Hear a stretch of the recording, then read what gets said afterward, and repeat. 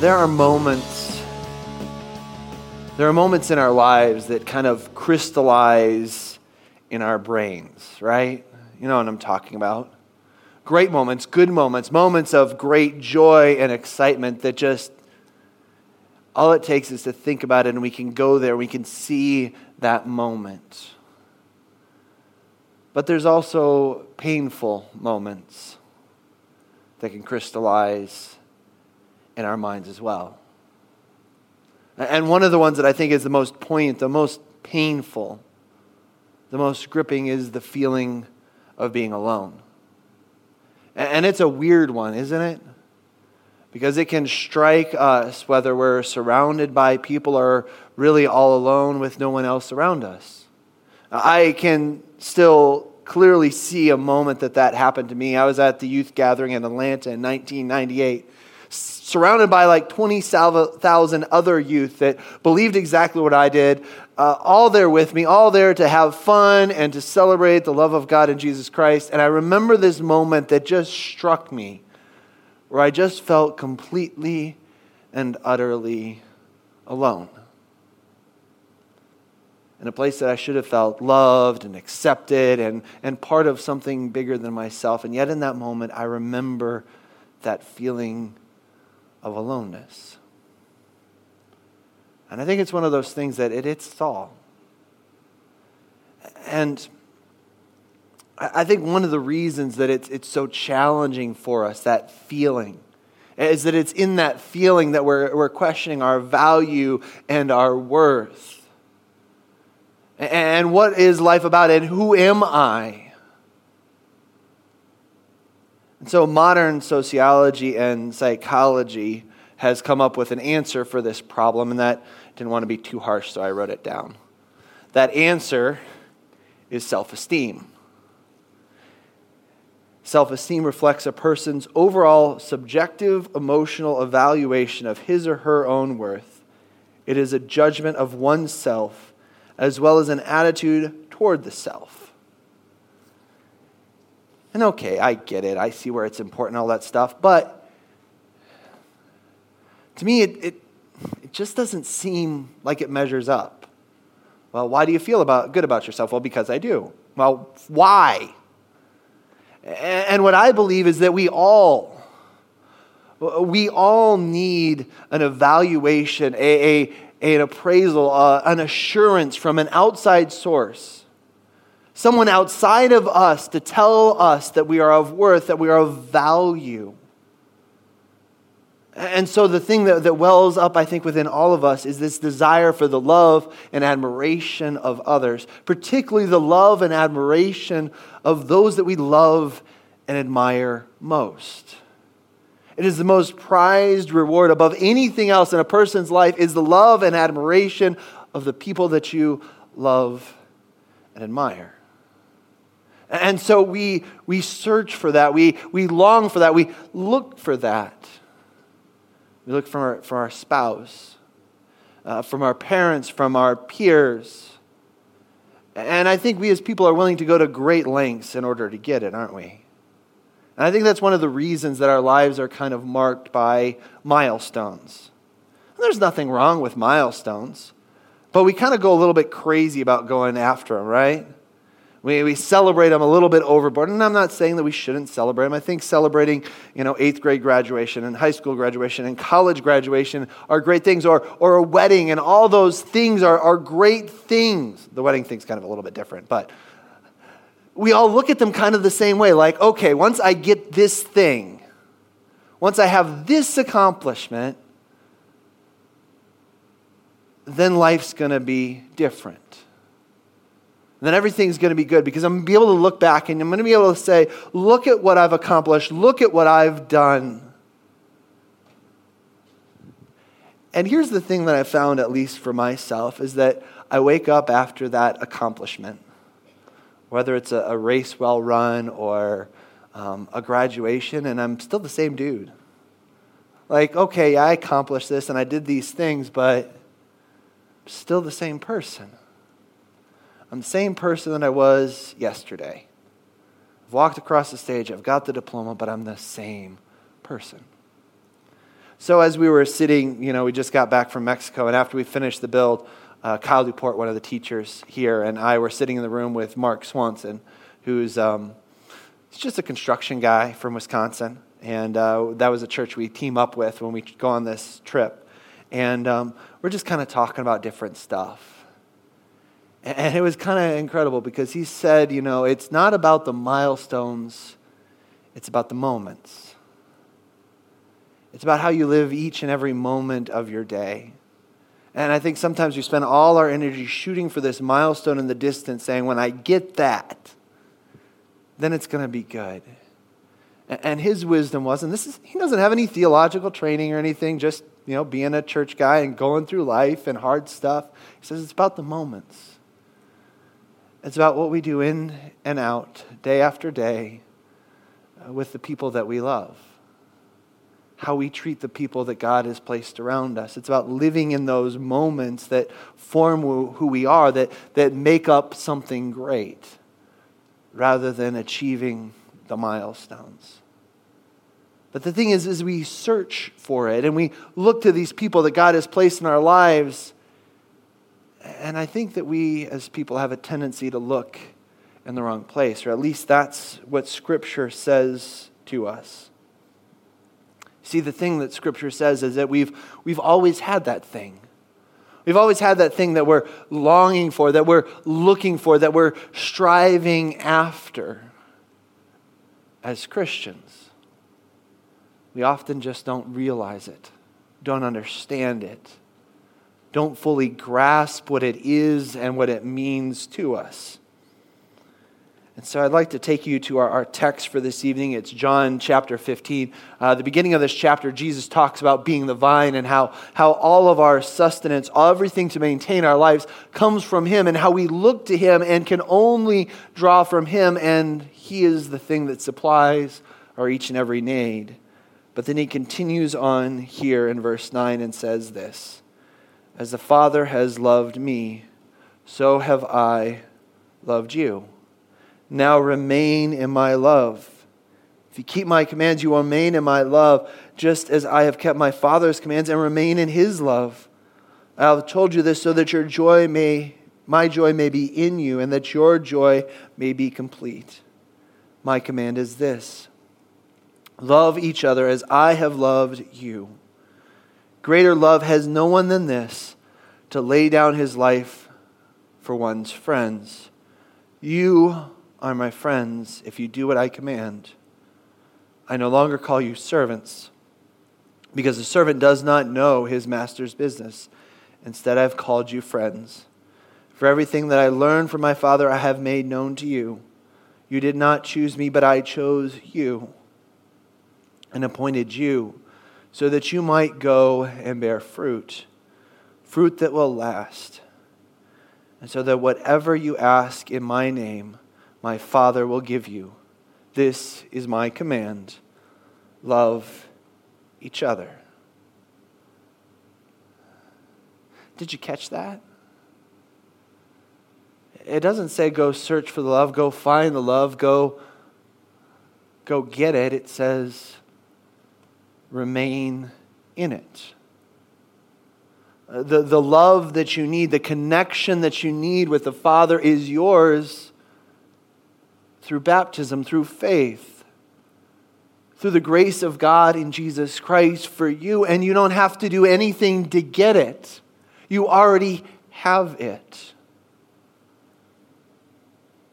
In other words, Jesus is the source of everything good that comes into your life. He is your shelter in the time of trouble. He is your place of refuge. But the thing is that we as people, and this is why I think he says that word, why he challenges us with that word remain, is that we have this tendency to want to look for it, to want to find it in other places. It's like looking for fresh water in a broken cistern. Coming back from Mexico, I know a little bit about broken cisterns, and you shouldn't drink the water that comes out of those cisterns anyways. Not drinkable, bad for you, at least for us. Very sick, not good. So, but these cisterns, you fill them up, you have to get them filled every week because most of them leak. And that's the truth about looking for this living water, the living water that is found in Jesus and other places, is that it runs dry, it runs out. Those other places that we could go to will give up on us, will fail on us. Whether we're looking for it in love, or in success, or money, or power, all of those things will ultimately fail you. It's like looking for water, living water in a broken cistern. And so the question that I have for you is, as you look at the scripture of this challenge of Jesus to remain in his love, are you remaining in his love? Are you connected with this source that you need to supply your life with that sense of meaning and purpose and value and worth? Maybe to make it really simple, the question kind of breaks down to, what are you focusing on with your eyes? What are you holding on to so tightly with your hands? What are those things? And if it's not Jesus, it's going to let you down. So how do we do this? How do we remain in his love and keep our hearts, our souls from wandering to other things? A couple of quick suggestions. Take home our text for today. Take home the handout that you received on the way in, and just read these through the week. Just read them, just look at them, and ask God, what are you trying to tell me in these words? What do you want me to hear of your love? And who you are to me and who I am to you. Or get the Bible app. Bible app is another one. We all spend a lot of time holding on to our phones tightly. Why not do some good with it for your soul? You don't have to use YouVersion. Ask a good Christian friend that you trust. Hey, what do you use? And as you're grabbing onto your phone, use a reading plan that can lead you in God's Word to help you delve more deeply into who God is and hearing his voice in your life. And as I'm giving you these things, go ahead, write them all down. Take them all home. Don't worry about incorporating all of them. If you're doing one, that's great. If you're doing two, that's even better. And maybe take something from this and try and incorporate something else into your life.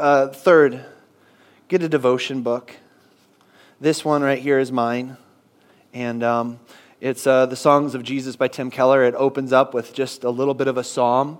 And then he has kind of a devotional thought, and then he ends with kind of a prayer starter, something to prompt your heart as you begin your prayer to God.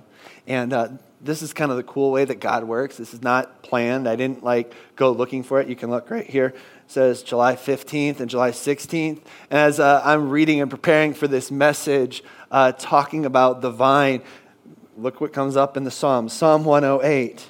You have transplanted a vine from Egypt. You drove out the nations and planted it. You cleared the ground for it, and it took root and filled the land. Didn't plant it. And then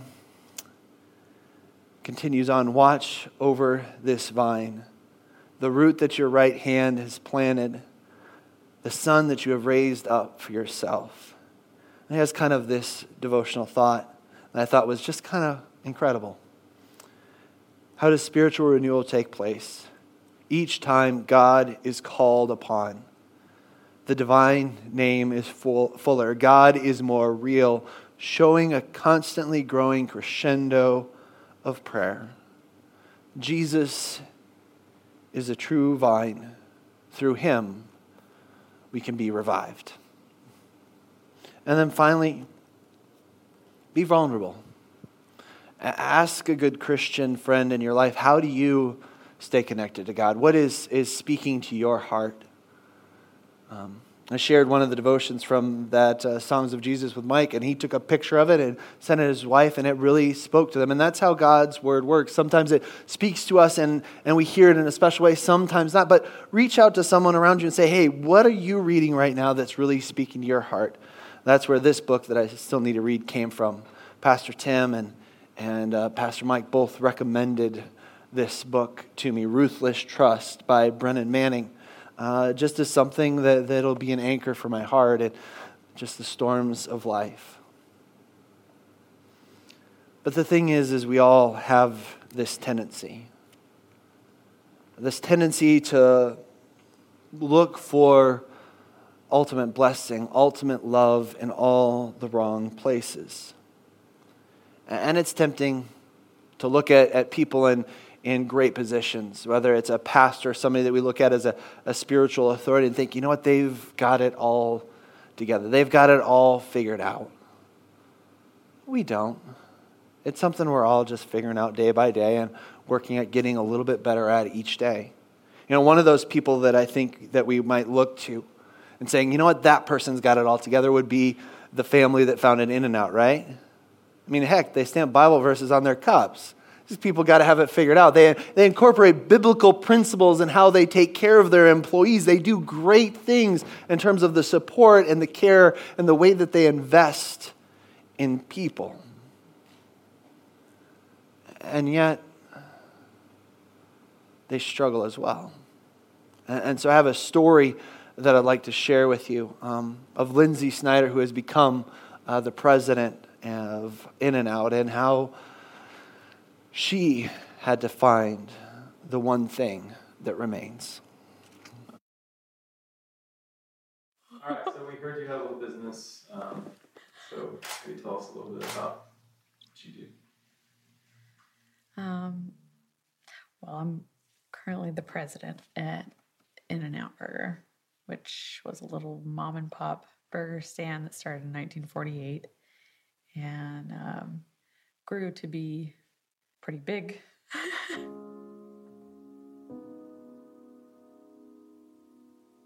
It's been a part of my life since I was born, I guess, being close with different people that work there. And, you know, it really got introduced into my life when my dad died.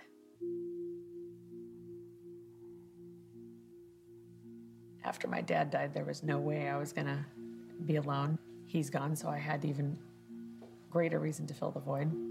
I got married when I was 18. I'd graduated a couple months before that. You know, it wasn't right. I knew that small, still voice had told me, don't do this, and I did it. And I paid the price with a divorce. You can see where someone that just wants that love and appreciation was getting further and further away from what she wanted. I just continued to put up with it. No way could I get divorced again. I mean, how old am I? And I've been divorced a handful of times, really. It was terrible, and it really pushed me.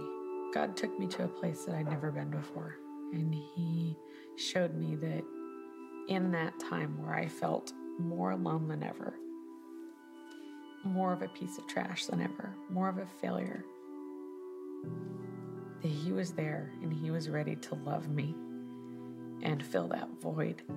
And He'd been there all along wanting that, but He just needed me to let go of that tangible person. It was my dad first, then it was the next guy. I was never willing to just let go to see that God had something better. I was forced to at this time because this was something I couldn't change. This was someone that was throwing me to the curb. I was divorced again and knew it was time to take time away.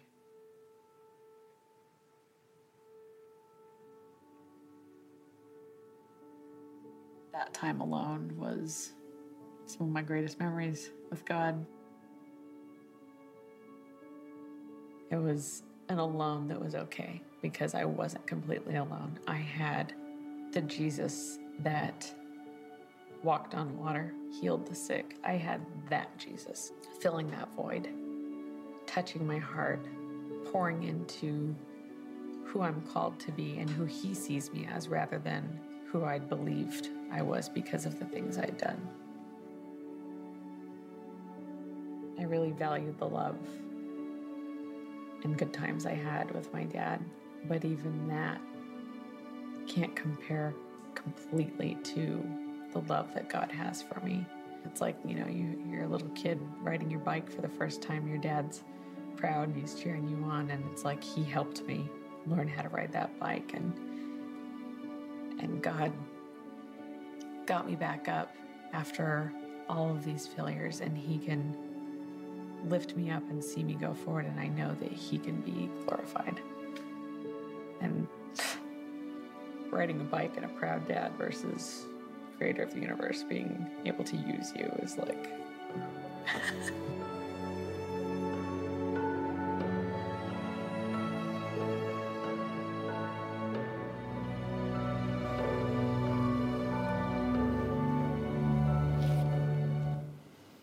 Encourage you to go watch the rest of the video by searching it out on YouTube. But her story's true, isn't it? We as people look for ultimate love, ultimate blessing in all the wrong places. And it often takes an experience of crippling weakness for us to discover it. And that's why so many of the God-blessed people, those who have really grasped hold of the love of God in Jesus Christ, limp as they dance for joy.